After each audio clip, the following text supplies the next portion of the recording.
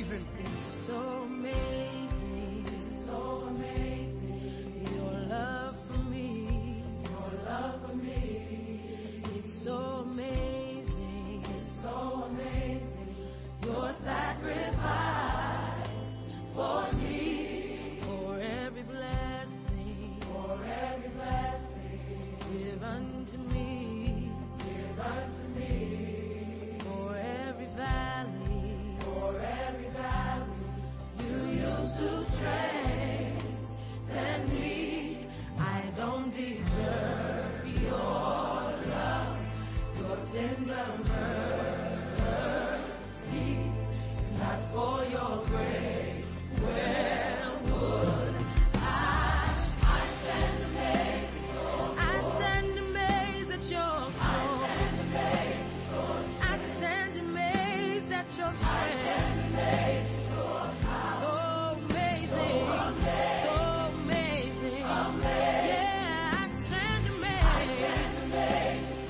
Come on, say, I stand amazed. Yeah, I stand amazed.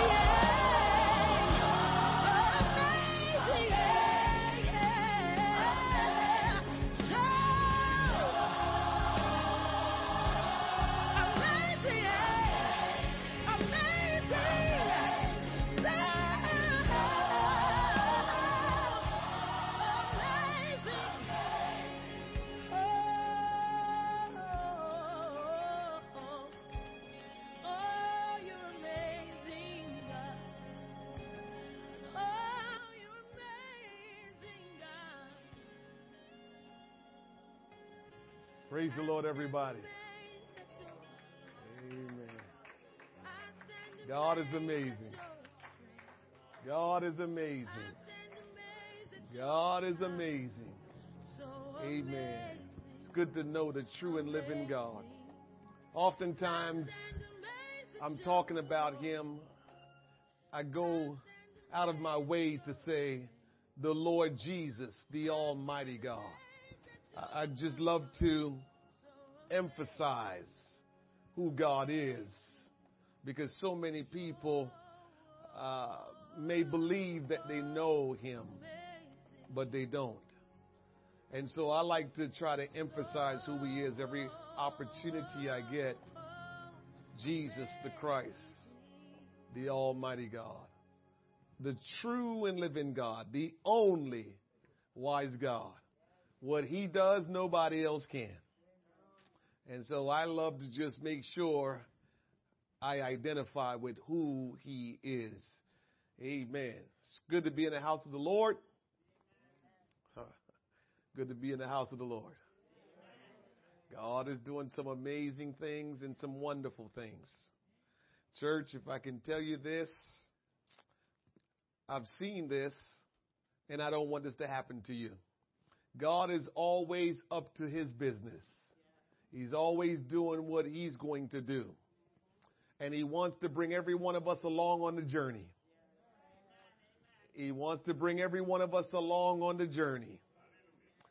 And so every opportunity you get to hear His word, to apply His word, to understand His word, to get stronger in Him, to walk closer with Him, to obey Him, we got to do it, because we don't know when He's going to open the floodgates and make us more responsible to do more things in His kingdom.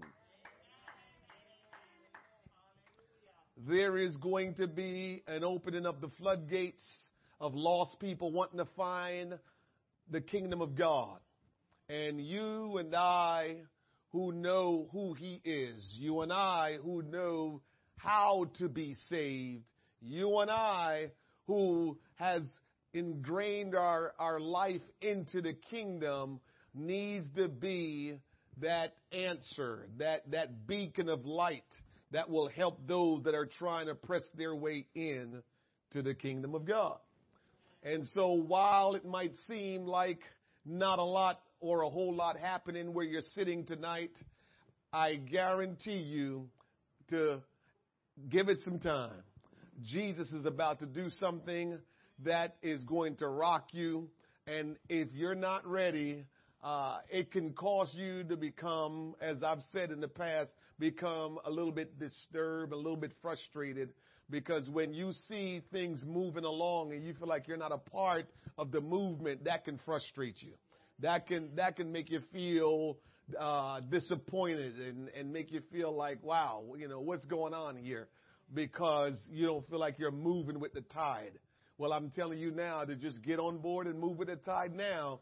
So as it's moving, you'll be moving right along, and you won't be looking and wondering what's going on. Because when you're not moving with the tide, the best thing you're going to do or to be able to do is begin to criticize. Because you're wondering, what's wrong with me? What's wrong? What's going on? And so get on board and trust the Lord.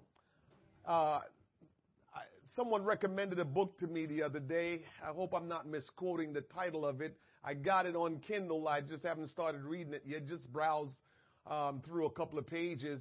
But it says that you are what you love, or you become what you love. I think that's the title of the book, that you are what you love. So whatever you love, you will eventually become that.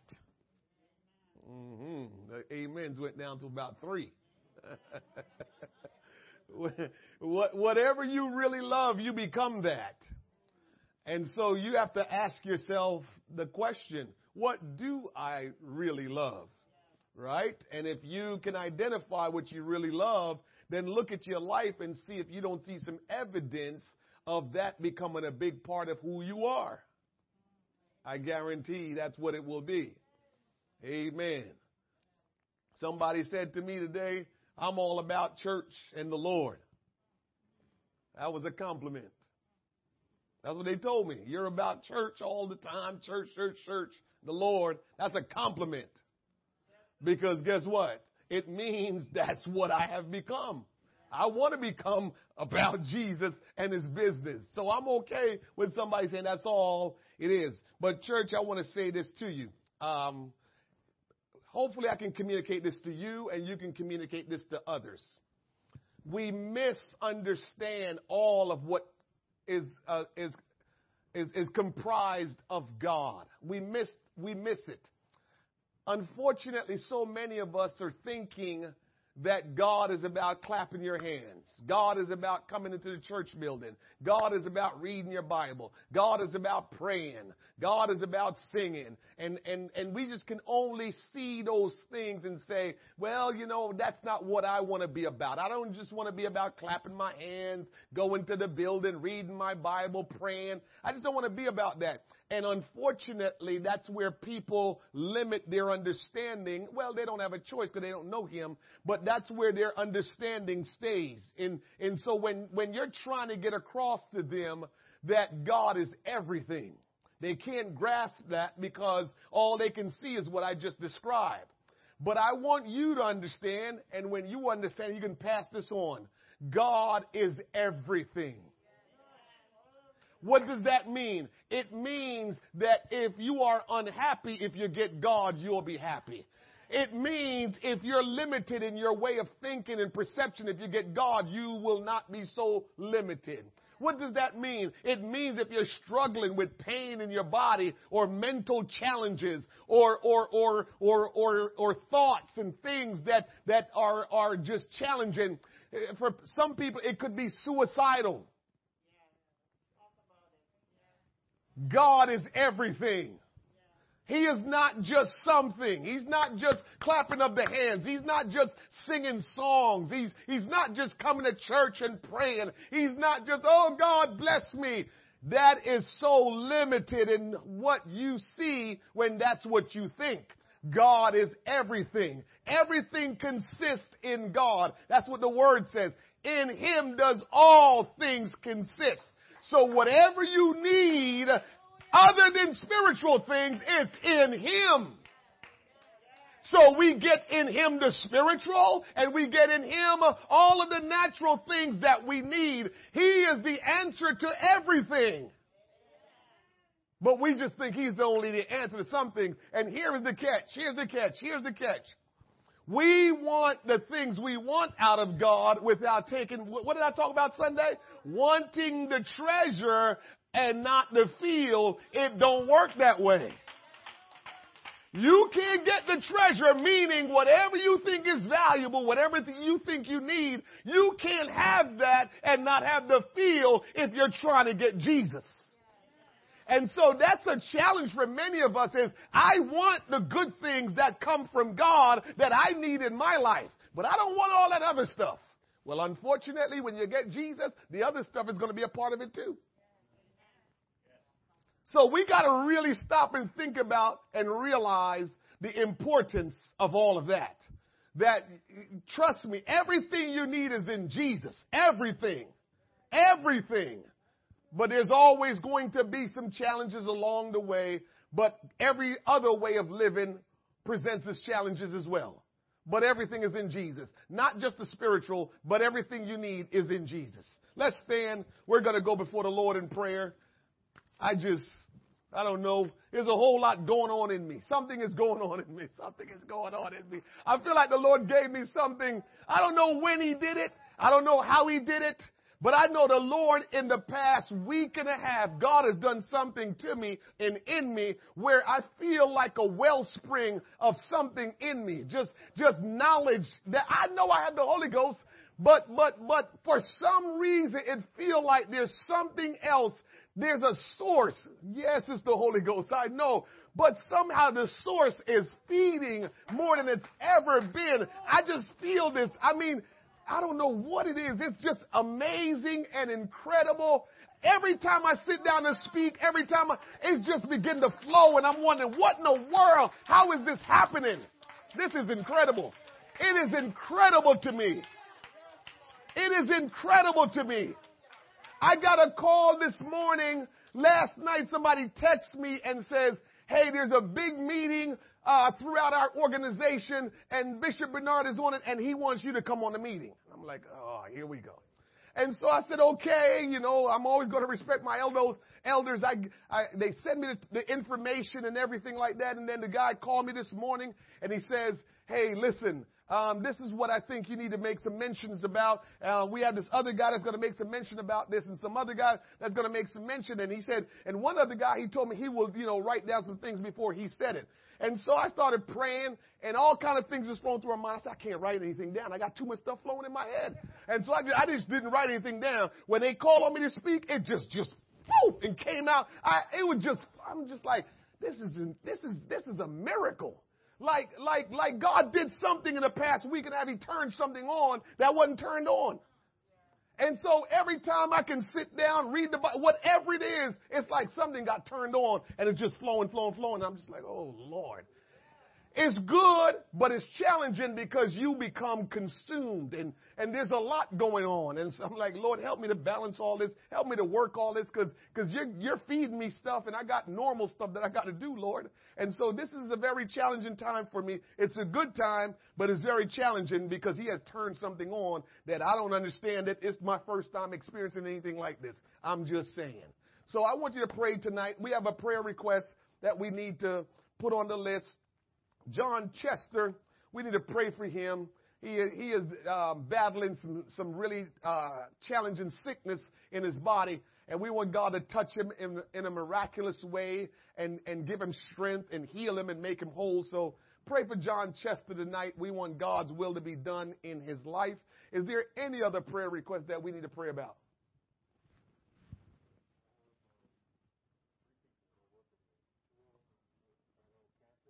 Okay.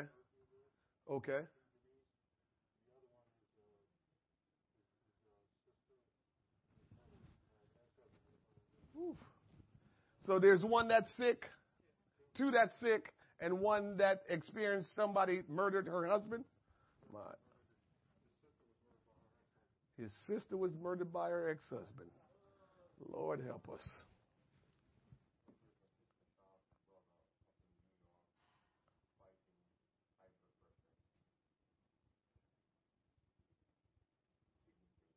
Sister Sharp's brother, high blood pressure, kidney failure. We need to pray that God will touch his body. I hope you're remembering these things. Yes, sir? Love family in Jamaica. Uh-huh. Been a lot of suffering at COVID. So Mm-hmm. the church in King's Chapel, which is my home church, they've been affected big time by COVID also. Mm-hmm. The Hines family Mm-hmm. just passed away a couple of days ago. The Reynolds family. Hines family, Reynolds family. And Okay. also the Gladhill family. I spoke with one of my customers today, and his parents, dad came out of the hospital, but mom's still fighting the COVID and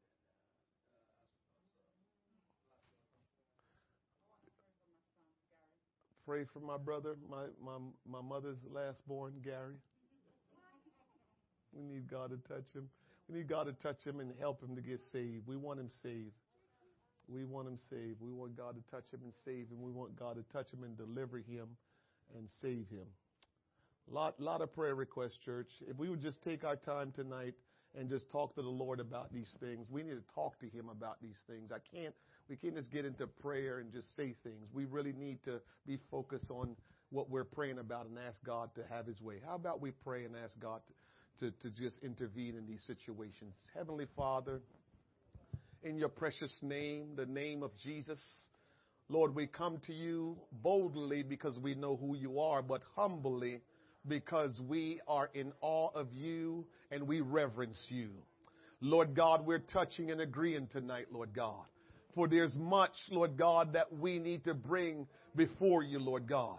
And Lord, while we know you will have your way and your will be done, we're just petitioning, Lord God, according to your will, that, Lord God, tonight, John Chester will be touched miraculously by you. I pray, Lord Jesus, that from the crown of his head to the sole of his feet, that, Lord God, you will touch him and heal him that healing virtue will flow into him even now, Lord, and that you'll eradicate diseases, ailments, and oh God, that you will make him whole, Lord God. We pray in the name of Jesus, let it be so. I pray tonight, Lord God, for Sister Sharp's brother. Lord God, will you bring, oh God, healing into his body, Lord.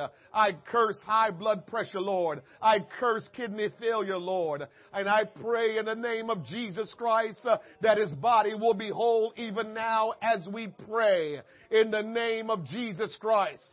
I pray, Lord God, for those individuals on Brother Daryl's job, Lord.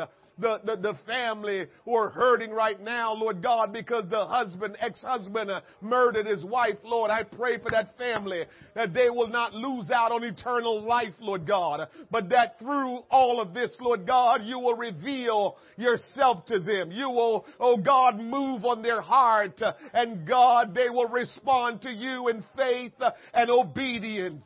I pray that you will comfort them. I pray your peace that passeth all understanding will come unto them. And God, for those others that are sick in the body, Lord, I command healing to come into their body, that they will be whole in the name of Jesus Christ.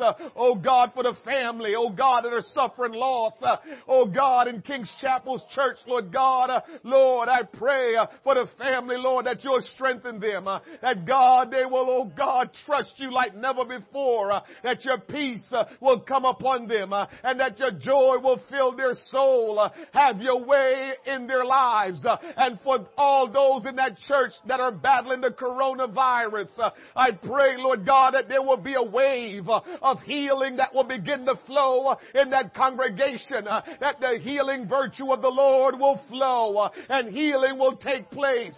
And oh God, miraculous power of the Lord will be unleashed, Lord God, in the name of Jesus Christ. Let it be so. I pray tonight, my God, for my brother Gary, Lord, that by the power of the name of Jesus Christ and the authority of your word, that you will deliver him, Lord, in the name of Jesus, that you will set him free, in the name of Jesus, that you'll reveal yourself to him. Oh God, that all that have come to destroy him, that Lord God, you will destroy those things.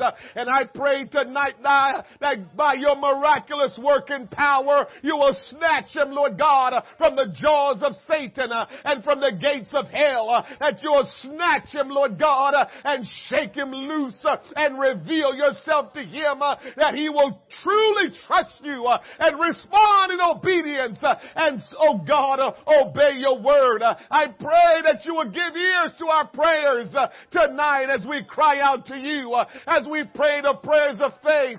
Hear our call, hear our cry, hear our petition, oh great God, and oh God, return miracles upon these people in their lives, miracles that only you can do, miracles that only you can do, Lord God. Have your way among us. Let your will be done in the midst of us, and we too, Lord God, will receive from heaven tonight. We pray and ask you these things in Jesus' name. Let's clap our hands unto the Lord tonight. Yalamasata yalamasoto lobo.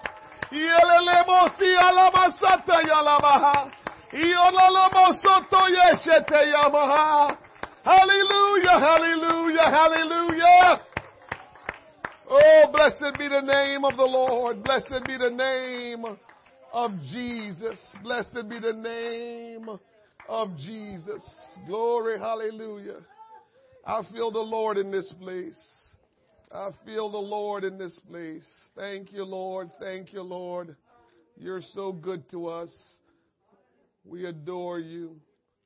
We thank you. Hallelujah. God is good, church. Amen. I don't know about you, but I'm enjoying living in Christ. I've been able to live out of Christ and live in Christ. There's no comparison. There's no comparison. Living in Christ is so wonderful, so awesome. Amen. You may be seated. Thank you for praying. Thank you for just standing in the gap. I'm going to talk to you a little bit tonight and probably for the next couple of weeks. Easter's coming early and we're getting ready to get right into Easter. Easter is April the 4th.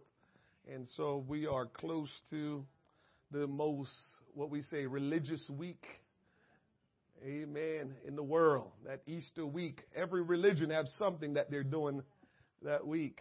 Amen. And so we're heading towards that. We'll be there before you know it. Isn't it interesting? Hallelujah.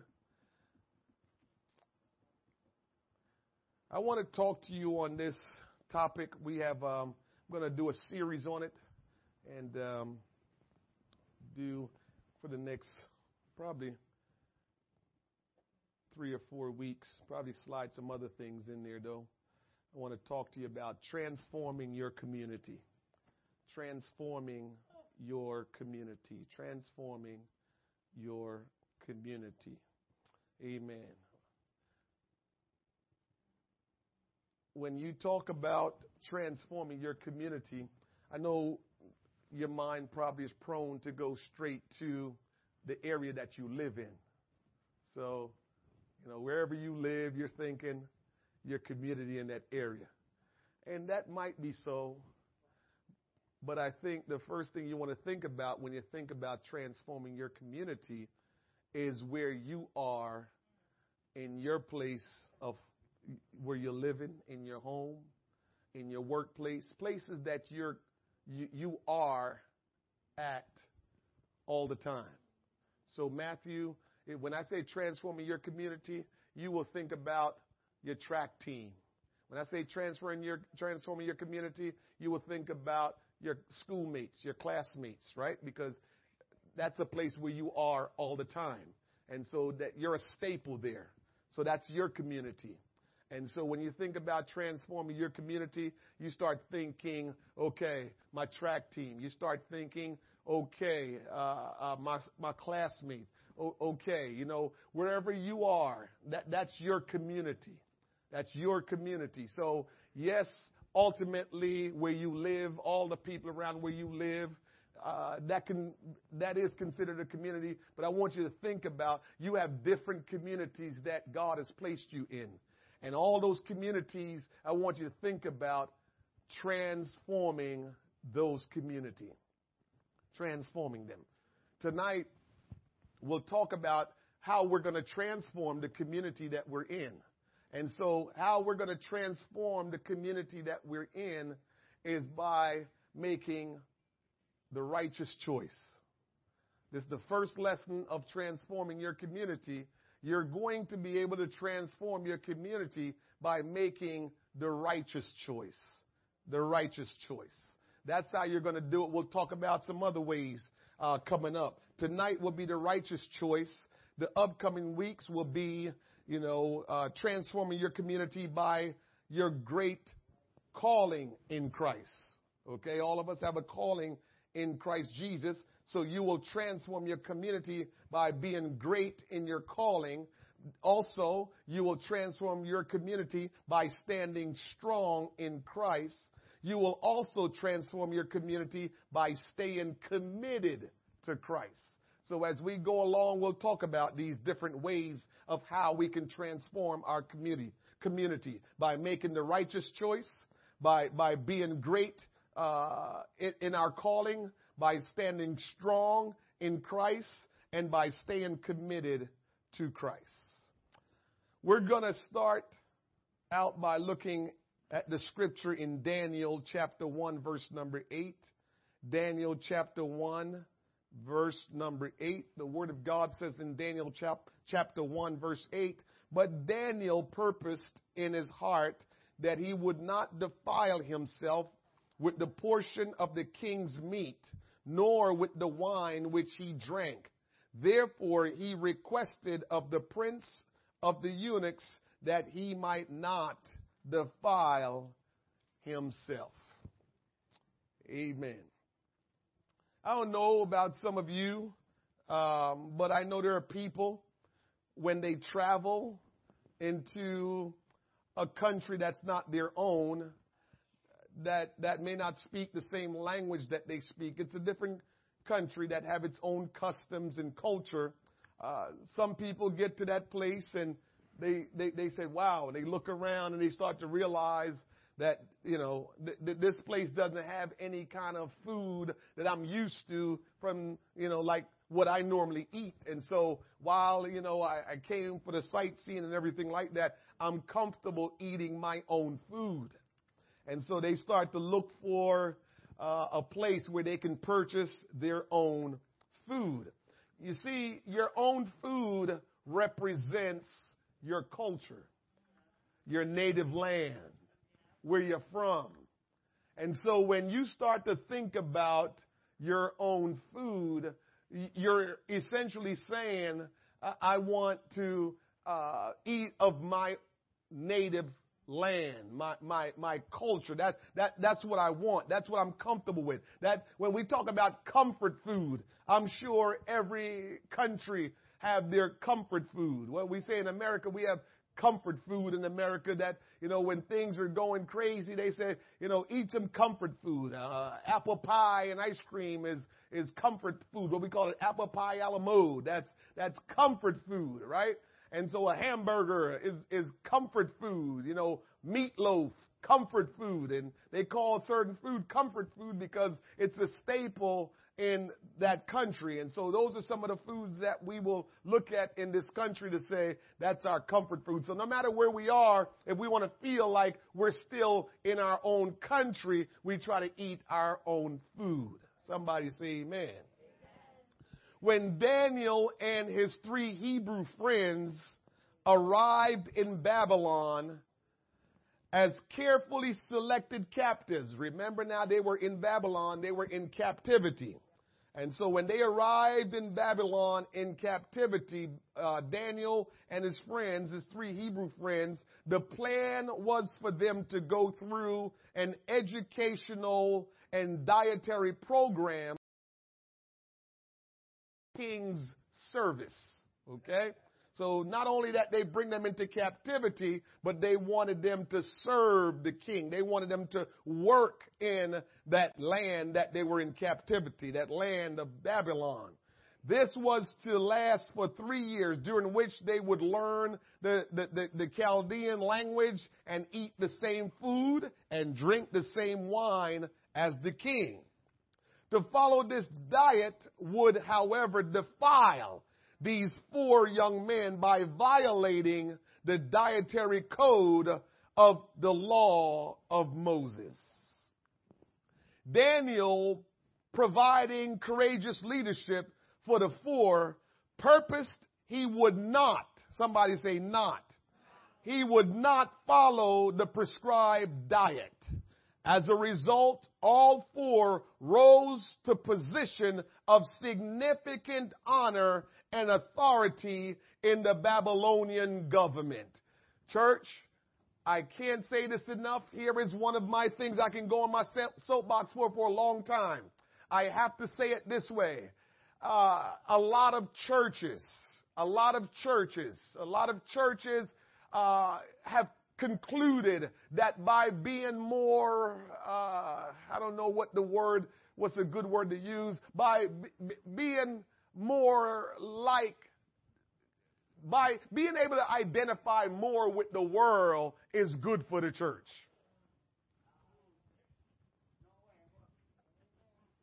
I know you're saying no way, but I'm just telling you, if you pay attention, you will see a lot of churches that are saying, if we do this, it's going to help us reach the world.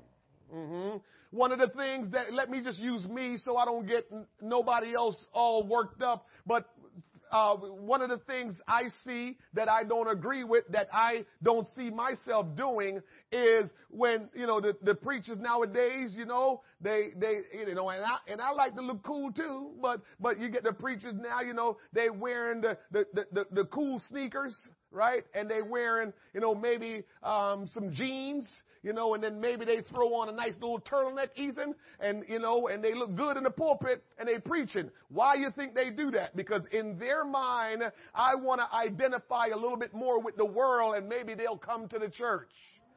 Church, I got to tell you, when I read my Bible, I never saw anywhere in my Bible where the people of God are lowering their standards. The people of God are trying to identify with the world to reach the world. So I think as long as I'm here as a pastor of Christ Centered Church, you might call me old-fashioned after a while, but there's certain things I know about that I understand that's going to carry us to the end, and that is we can't lower our standards to attract people because their change is dependent upon us. And if we start becoming more like them, they will never become what God wants them to become.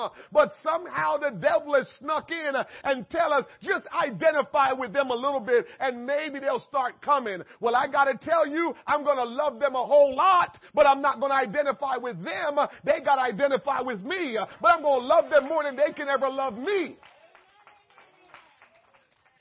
I've got God in me, so I can love them. They can't love me like I can love them. I promise you that. There is not a person in the world that can love me like I can love them. I've got love in me. They don't have love in them. So I'm going to love them better than they can ever love me. That's what they're going to get from me. Not my ways of looking and being to say, hey, look at me. You want to come to this church? They need to be saved. And the more we become like them, the less they will need to be changed or need to be saved. So we got to understand that. This says that Daniel and his 3 Hebrew friends did not conform to eating and drinking what they were eating and drinking in Babylon, and they became leaders. Church, don't miss this. You understand this, that a lot of times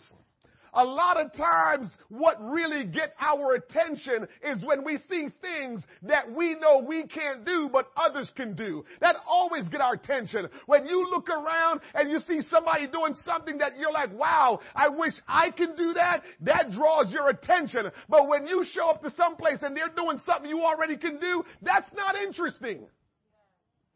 I don't know if you got that.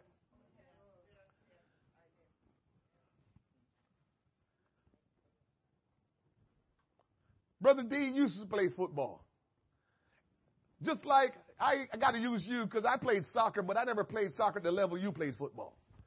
And so when you're watching a game and you see them playing like you used to play, it's no big deal. Oh, yeah, I did that. Yeah, I did that. It's not that intriguing to him. It's like, okay, cool, I'm watching. But that's not impressive because I did that. But when you watch it and you start to see plays that you're like, woo, now he's different. That's how we view things. We always are interested in things that we don't have and things we can't do. Oh, you don't want to hear me tonight, huh? That's what interests us. When we see things that we can do and when we see things that we already have, it's no interest to us. How you think our first parents sinned? See, I know my Bible. That's why I can say what I say. I know my Bible. And the bottom line is, Eve sinned because she want what she couldn't have. That's how life works. We're attracted to what we can't have or what we're not. So why in the world would we become the church and start to lower in our standards of who we are as children of God to say we're trying to reach the world? You lessen your impact. You lessen your effect on people when you lessen who you are as a child of God.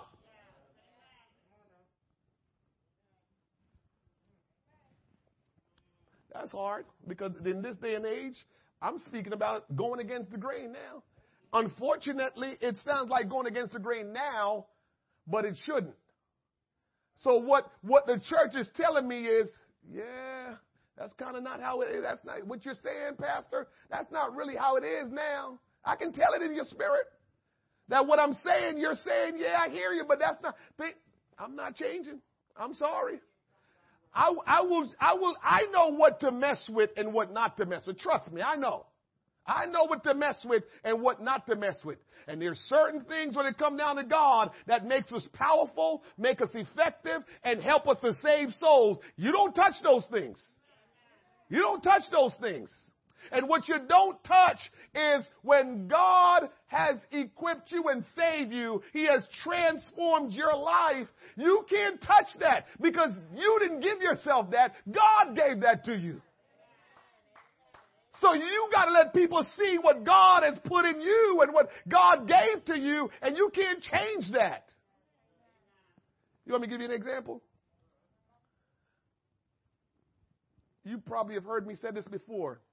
Where did our morals come from? Where did we learn about morals? 10 Commandments. Again, the book. 10 Commandments is where we got our morals from. But as time went on, we start deciding that, well, maybe this is not that bad. Well, maybe that's not that bad. And before you know it, now we're calling evil good and good evil. Why? Because we messed with the original order that God has given us. So every time we try to mess with God's stuff, we become reprobates. Every time we mess with God's stuff, we become defiled. Every time we mess with God's stuff, we are no longer effective.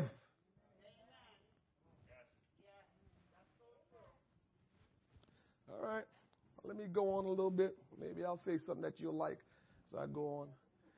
Hebrews 11 and 13. These all died in faith, not having received the promises, but having seen them afar off, and were persuaded of them, and embraced them, and confessed that they were strangers and pilgrims on the earth.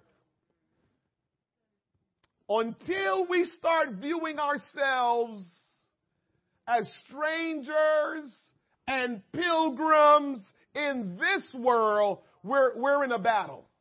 But the moment you accept that this world is not my home, I'm just a passing through.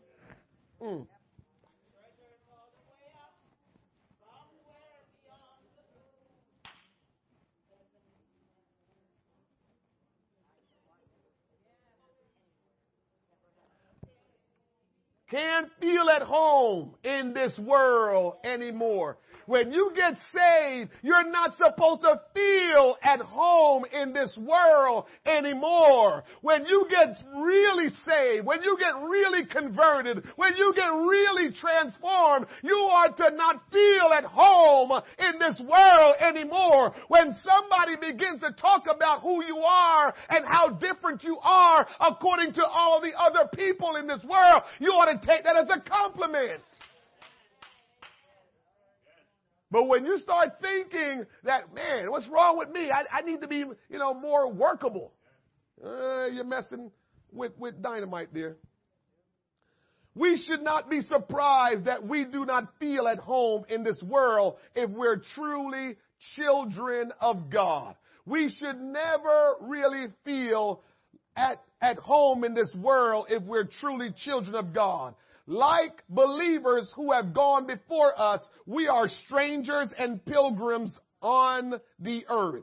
People of faith have never been at home in this world. Like our father Abraham, we are looking for a city that has foundation, whose builder and maker is God.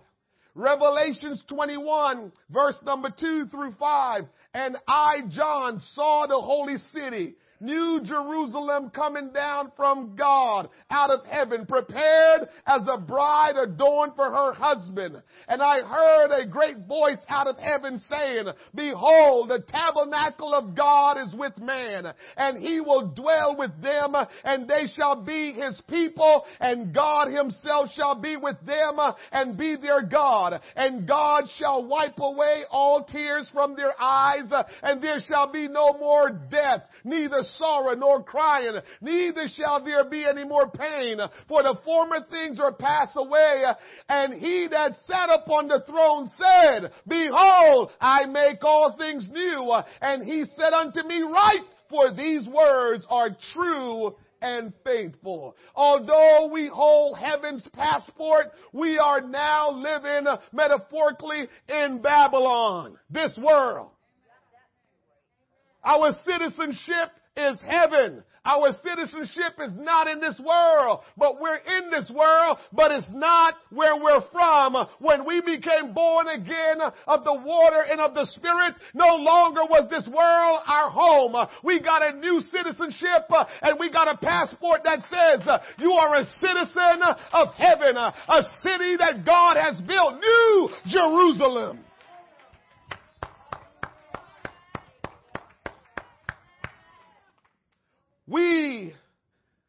Can we be people of faith even while we live in this pagan city? Yes, we can, because our award awaits us.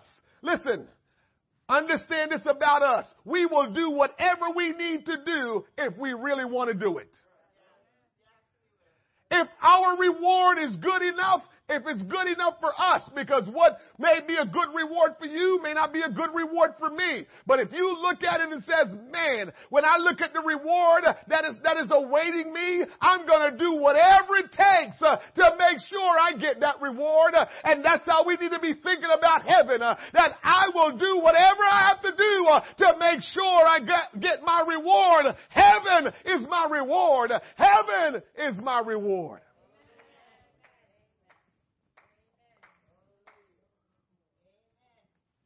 Much biblical history is the story of people of faith living among the faithless.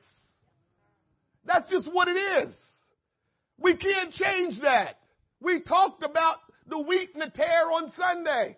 It's just the way it is. We are always going to be people of faith living among the faithless. That's just the way it is.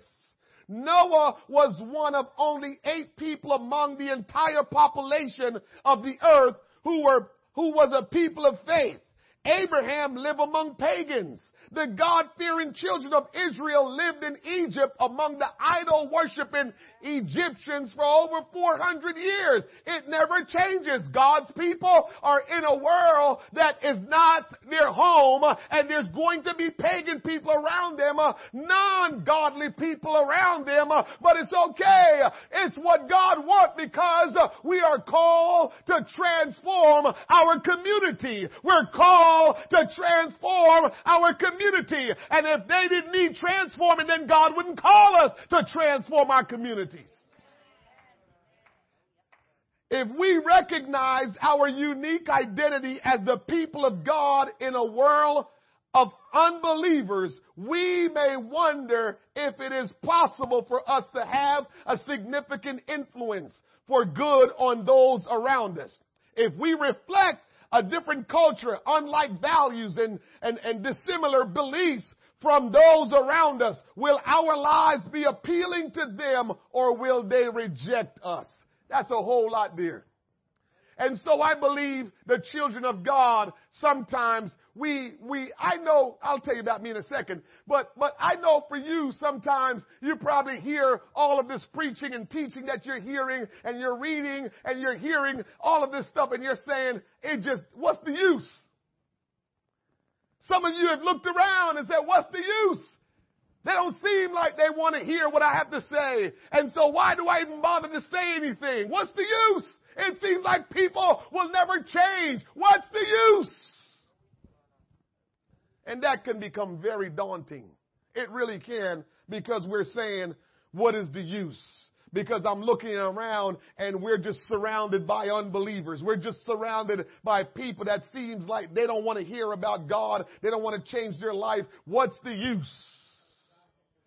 But I'm here to tell you, every time you say, what's the use?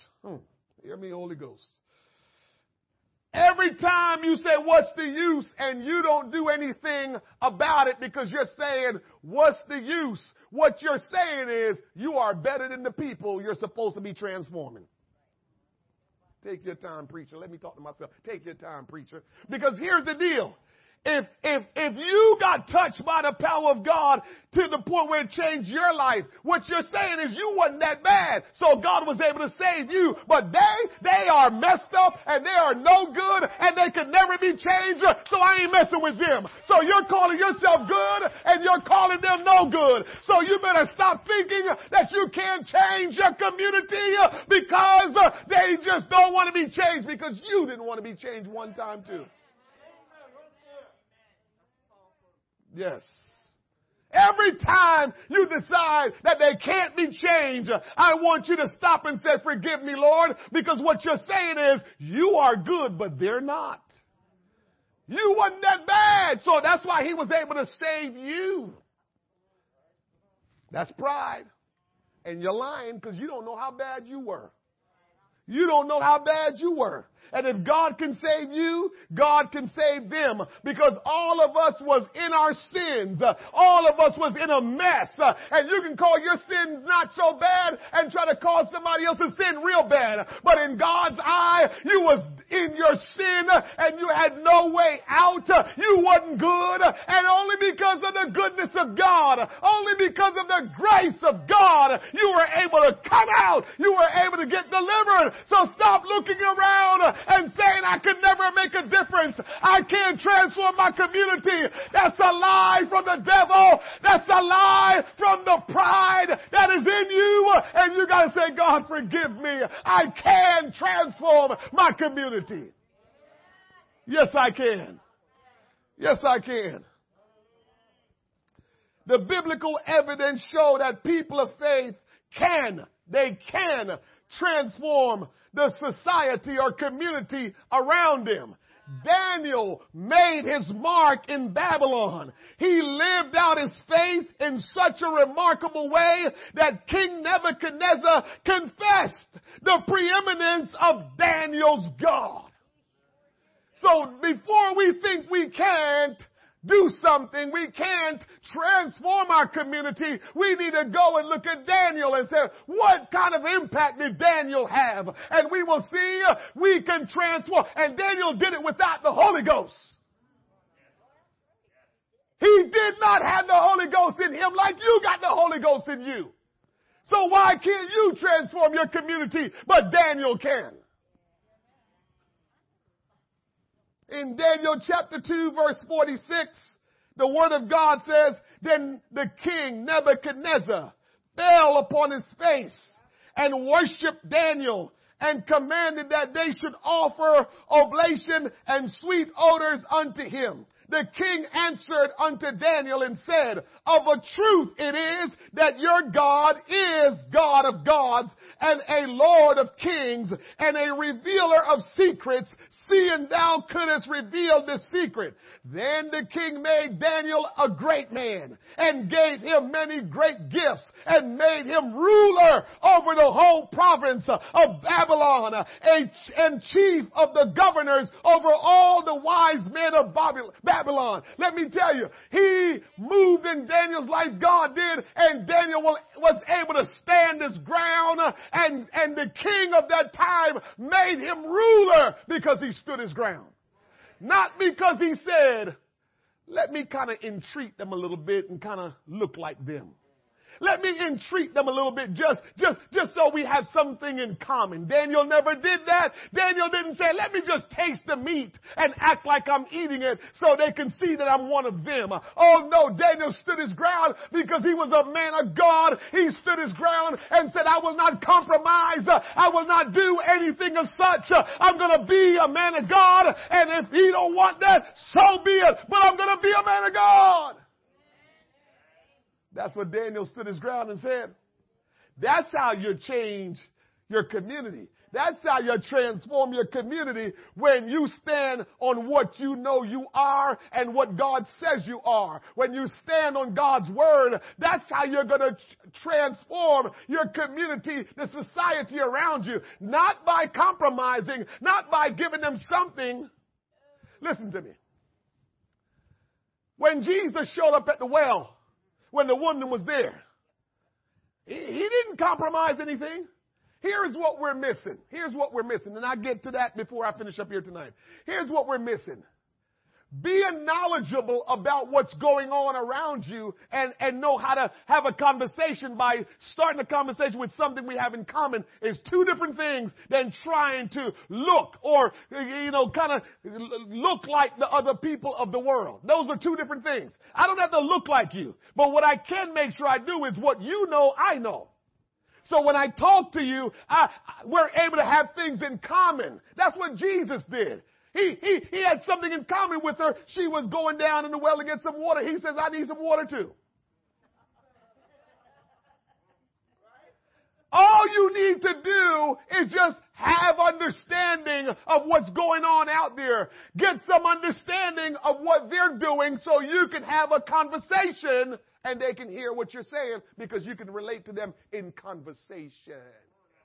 Not trying to be like them, not trying to look like them, but in conversation, relate to them. Two total different things. Two total different things.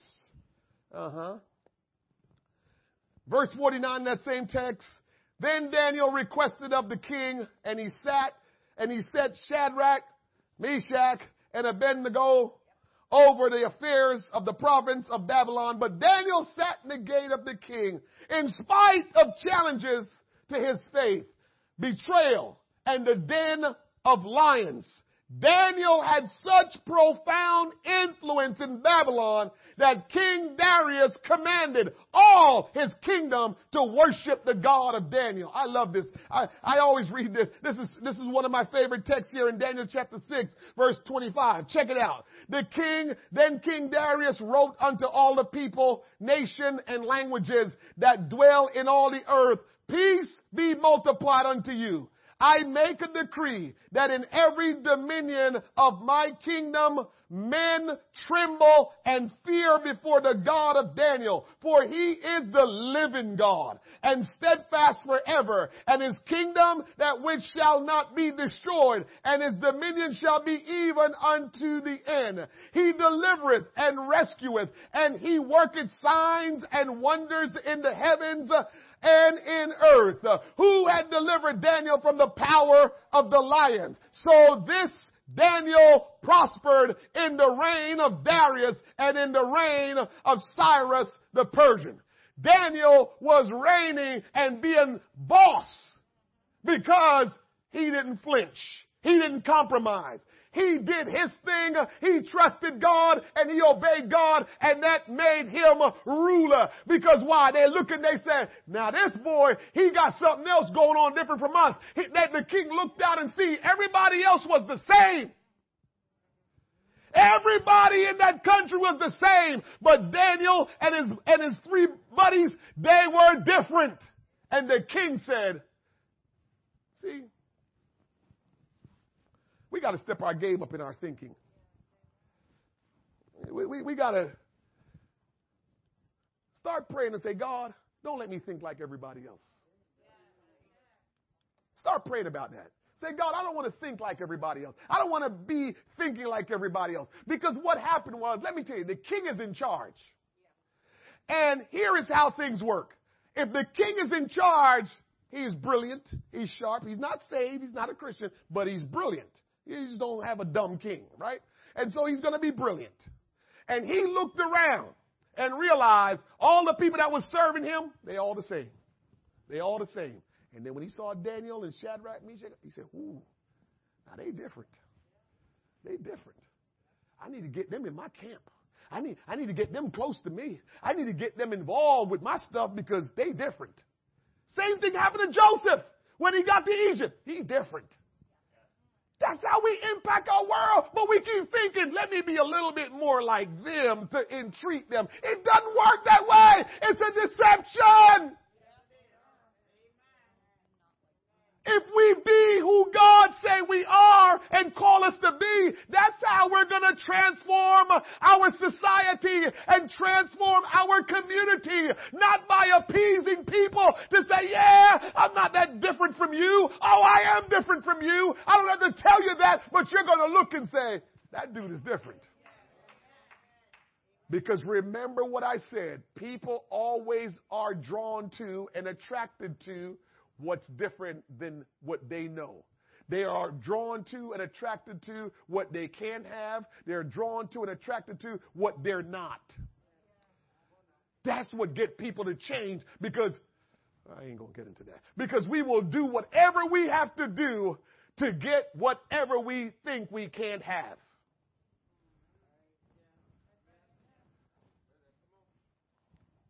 You want to hear something funny? 25 years ago in church, the way our pastors pastored churches was different from how majority pastors pastor church now. Let me tell you one of the things they did. They made it hard for you to be involved with the work of the church. Hard. You want to sing in the choir? Oh, it's a long laundry list of stuff you better be able to do. Can't be in the choir.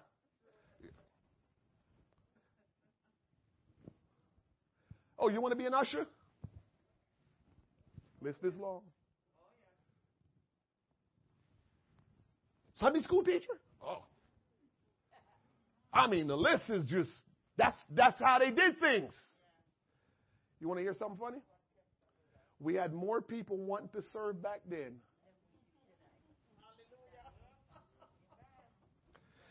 It was an honor to be an usher back then. It was an honor to be in the choir back then. It was an honor to be a Sunday school teacher back then. It really was. And people said, I'll do it, I'll do it, I'll do it, I'll do it. And they got it, and they tried to do it at least. Because they wanted to do it. We lowered the standards, and now they're like, it's not that important. I don't want to do that. You see the psychology that we're so messed up and don't even realize it? Now nobody don't want to serve in the church. Why? Because anybody can serve in the church now. But back in the day, you had to be special. Back in the day, you had to be something special to serve in the church. So you went after it. So you can tell people, oh yeah, I'm an usher. Oh yeah, I sing in the choir. Yeah, we wanted to tell people that. Oh, this week we wear our robes. Oh, I got my robe.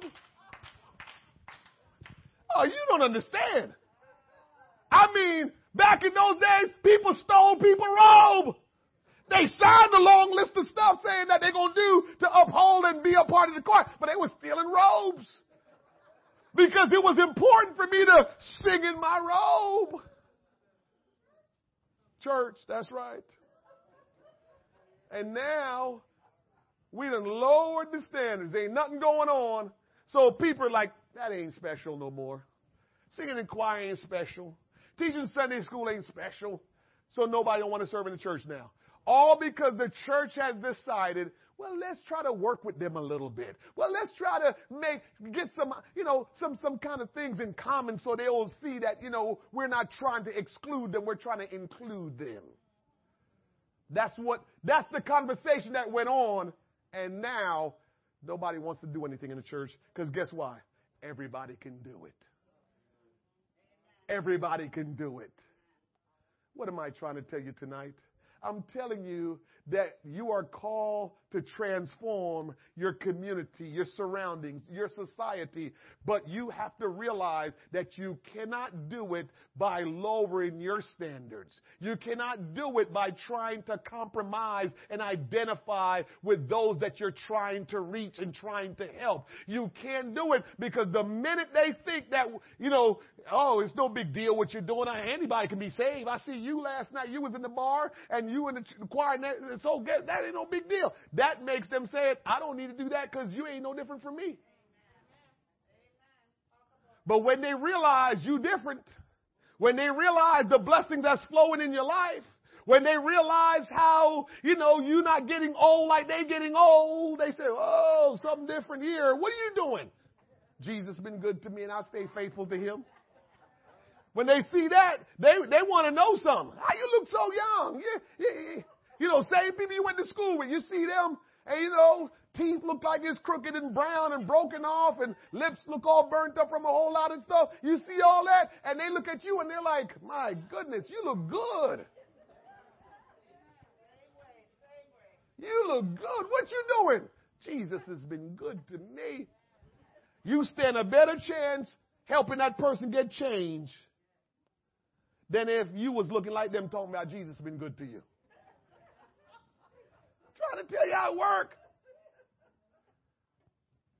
You know I'm not going to, you have never seen me, and I don't intend to get in the pulpit and do the one part that I didn't appreciate about the olden days, which is, some preachers did get in the pulpit and start cursing people out. Not literally curse words, but they just, they just was no joke, man. They come hard at you.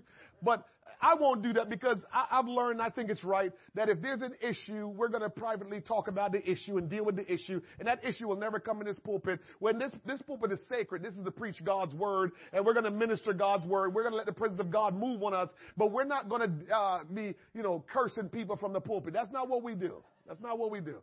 So that I don't agree with, but I'm just saying we can't begin to try to compromise our life to say, this will help us reach them. Listen, man, going to heaven, being a Christian is a high calling. The Bible calls it high calling. This is a high calling, and we can't water down the calling to make it seem like it's no big deal.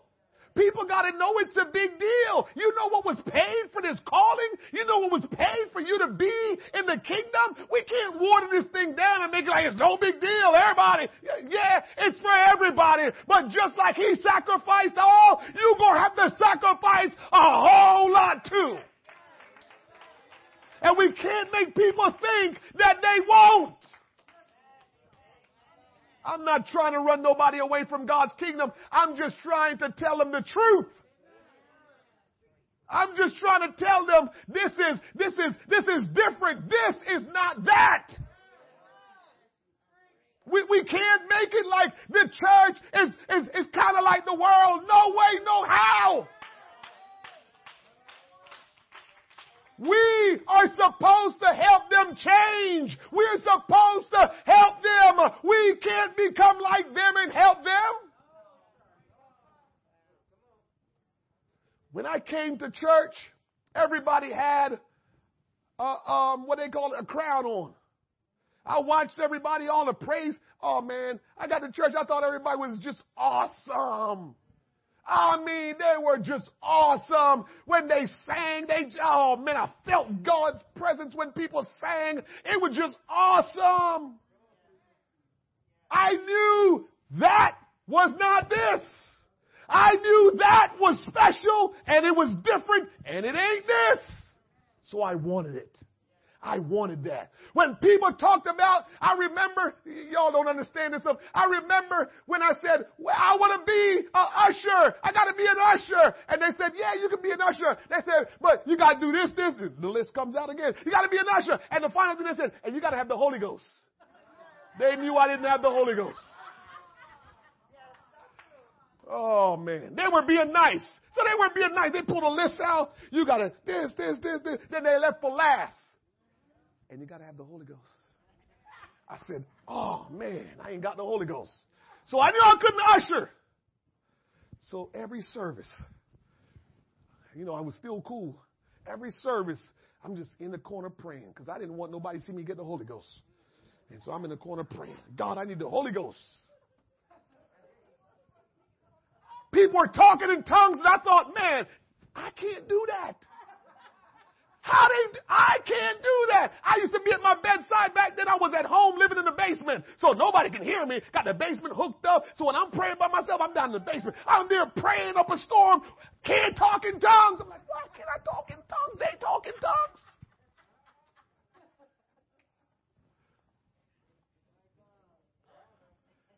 That's what's going to make people respond to us when we do things that they can't.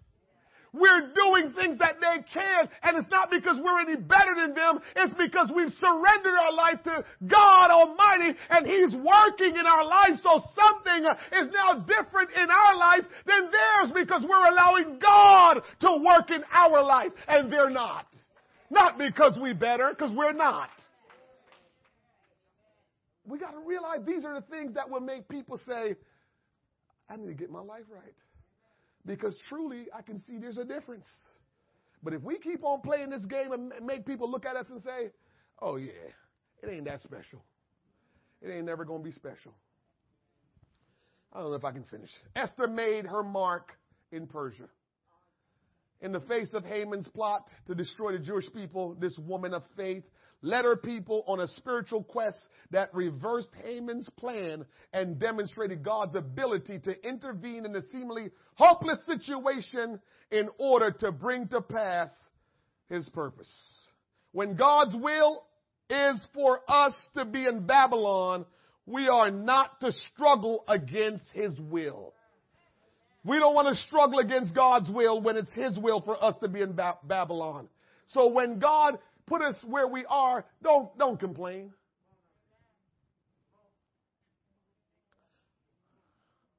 Let me tell you this. Can I tell you what's going to trip up a lot of us? I've seen it, so I'm speaking from experience as well. When I got saved, when I realized this thing was real, and I realized how badly I need to be saved, when I got saved, before you get saved, normally your mindset is you're trying to work the system. What do I mean by that? You want to see what people can do for you. You want to see what the church will do for you. You want to see what the kingdom of God will do for you. When you're not saved, you're worried about what everybody can do for you. Gimme, gimme, gimme. My name is Jimmy. So you're trying to see what everybody can do for you when you're not saved. Listen to me carefully. If you saved and you still feel that way, you got to pray through. Because after I got saved, I start looking at it from this standpoint. What can I do for people? What can I do for the church? What can I do for the kingdom of God? As a matter of fact, God, what do you need me to do? When I got saved, my mind was transformed, and I no longer look to see what can people do for me, but I look to see what can I do for everybody else. A lot of people are failing, frustrated, hurting, leaving the church because they expected the church to do something for them, and they probably never questioned themselves and say, from the day you got saved, what did you ever do for the church? Because I read my Bible, and the Bible says you gotta reap what you sow. The Bible will show us we will reap from where we have sown. Try God and see if he ain't real. Try him. You sow into the kingdom, you automatically reap. But you don't do it because you want to reap. I'm just telling you that this is how you have to think. A lot of people are looking for what people can do. You a Christian? Let's see what you're going to do for me. You go to church? I'm going to see what you're going to do for me. I want to see what the church going to do for me. I want to see what God's going to do for me. And everybody's sitting back saying, what they going to do for me? And nobody is saying, what will I do for them? Woo. That's a big problem. And I'm telling you that not to make you feel bad. I'm telling you to help you. Because what happens is I've seen a lot of people walked away, upset, disappointed, mad, murmured, complained, talked about people because in their mind they were supposed to be doing something for me. And nobody came to me. Nobody said anything to me. But you never stopped and said, the whole time I was there, did I ever do anything there? You never did anything there, but you expected them to do something for you.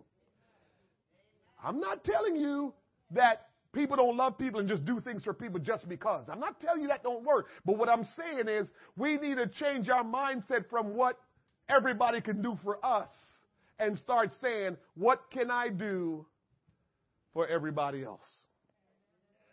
When you get that mindset, you're getting ready to see your life change.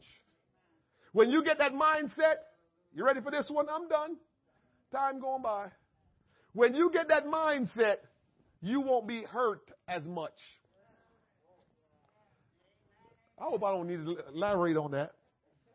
When you start looking to do for others than the other way around, you will get hurt less. All right. You ain't catching it. I'm telling you. When you're looking to be a problem solver, when you're looking to make people's life better, you get hurt less than walking around saying, somebody better do for me. I'm done. A couple of things you're going to miss out on. Matthew 20. Let me finish with this. Matthew 20, verse 25. Let's finish here. But Jesus called them unto him and said, what did Jesus say? Let's look at what Jesus said. Ye know that the prince of the Gentile exercise dominion over them, and they that are great exercise authority upon them. But it shall not be so among you. But whosoever will be great among you, let him be your minister. And whosoever will be chief among you, let him be your servant. Even as the Son of Man came not to be ministered unto, but to minister and to give his life a ransom for many. Who are we trying to be like? Jesus. He didn't come for people to minister to him. He didn't come for people to do for him. I'm just finished. Let's stand. I'm not even going to get into it anymore. Jesus didn't come and say, all right, let's see what y'all can do for me. He came to say, I came to do for you all. And if we're going to be like Jesus, that's the mindset we need to have. That's how we're going to transform society and our community. When we start to say, how can we help you? Church, that's the way we need to approach things. How can we help you? When someone come into church, we need to say, hi, my name is Cheryl. I've been here from the beginning of this church. Shake their hand. How can I be of help to you? That's it. How can I be of help to you? That's it.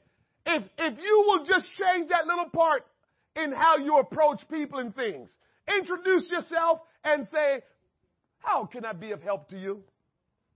How can I be of help to you?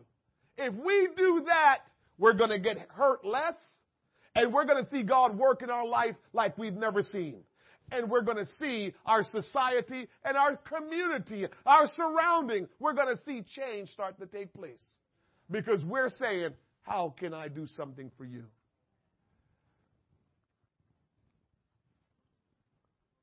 God called us to transform our community. But the only way we're going to transform our community is if we ourselves are transformed. The Bible says, be ye transformed by the renewing of your mind. And maybe we need to go to God and say, God, maybe I'm not truly transformed the way I need to be transformed. Will you transform me again, Lord, by the renewing of my mind? Or will you transform me some more by the renewing of my mind so I can prove that which is good and acceptable and perfect will of God? Will you transform me, God? Because I want to transform my community and the society around me. I want to be one that will transform what's around me. That's what I want to be. That's what I want to be, because that's what God wants you to be. Let's not compromise. We don't have to go around. This is just me preaching to you tonight, but you don't have to go around telling people this.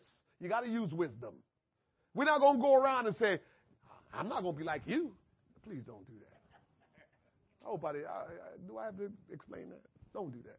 Don't go to people say, I'm not going to be like you.